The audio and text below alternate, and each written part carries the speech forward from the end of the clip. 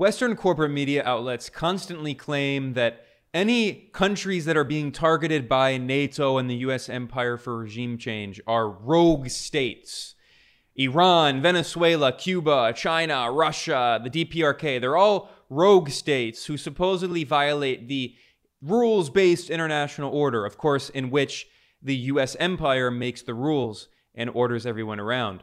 But in reality, if you look at the United Nations and the UN-based international law system, not the international rules-based order in which the West makes the rules, the international law-based system with its center at the United Nations, if we look at votes there, it's actually the US and its allies and proxies that are the real rogue regimes. It's the United States that votes constantly against the vast majority of the countries on Earth. And we see this again and again and again. An example of this is with apartheid Israel.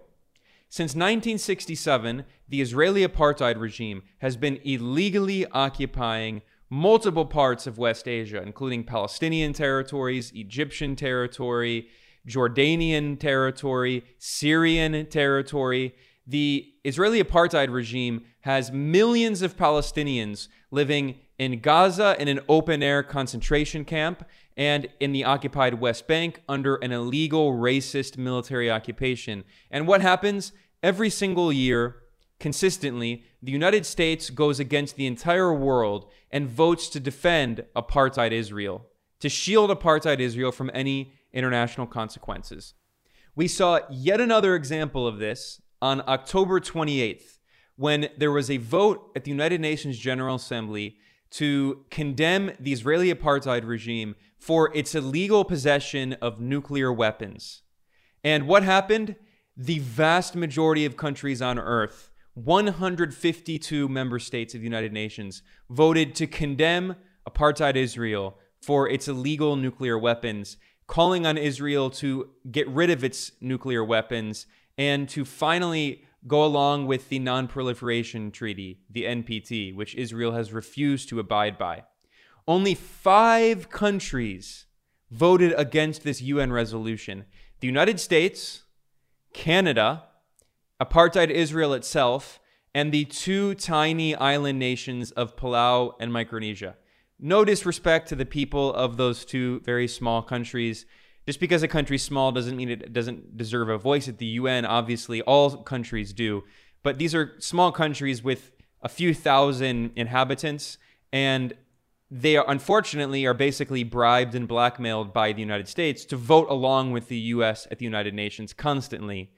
They, unfortunately, are kind of semi-colonies. They don't have much sovereignty. So basically, the vote was the US, 2 colonies of the US, Canada, and apartheid Israel. Those were the only countries on Earth that voted against this resolution. Again, 152 countries voted to demand that Israel give up its illegal nuclear weapons. Here is the full list. You can see that 24 countries abstained, and the vast majority of them are members of the European Union or they're NATO allies, and you also have India. India has a very far-right government led by the party BJP, which is a Hindu nationalist, extremely anti-Muslim party, and it's very supportive of apartheid Israel. They do a lot of weapons trade, buying military equipment from apartheid Israel. And also India, of course, has its own nuclear weapons. So India abstained. The majority of the other countries that abstained are members of the European Union. You also have Australia. You have Georgia. And you also have, Cote d'Ivoire, Ivory Coast, interestingly. But most of the other countries, Papua New Guinea as well, most of the other countries are the West, the European Union, right? They just go along with the US pretty much on everything. So according to any consistent definition of rogue state, these are the actual rogue states.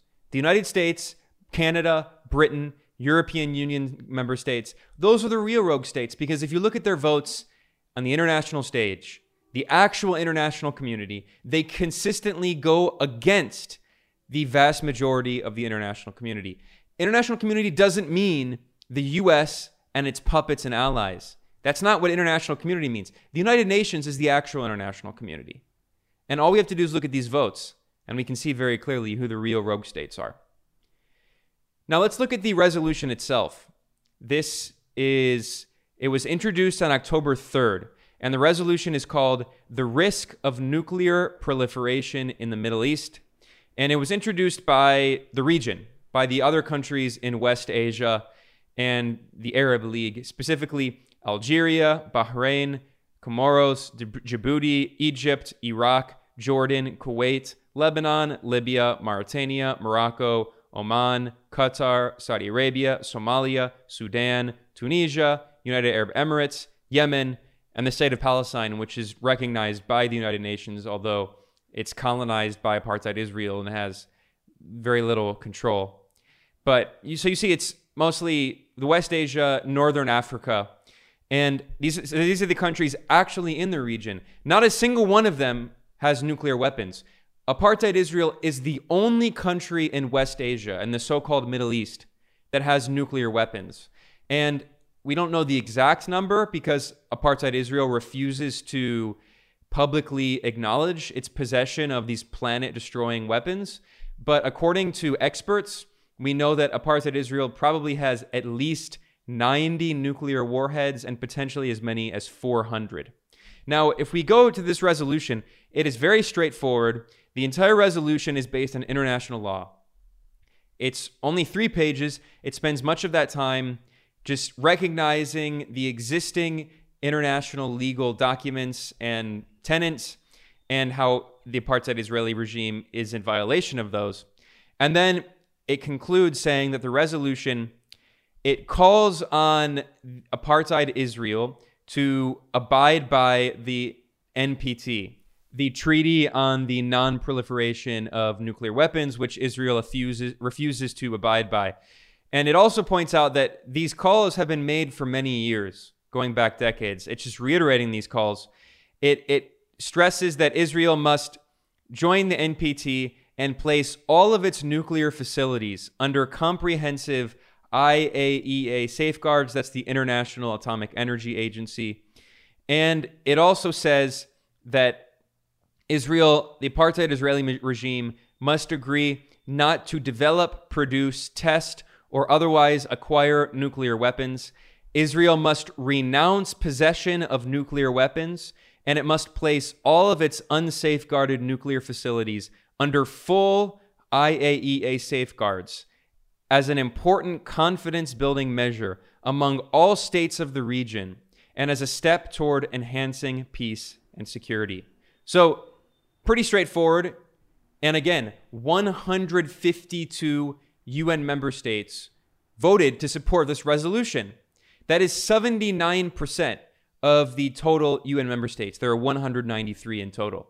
So 79%, that is basically 80% of the global community, of the actual international community, is telling apartheid Israel, stop violating international law. Give up your illegal nuclear weapons. That is the definition of a rogue state.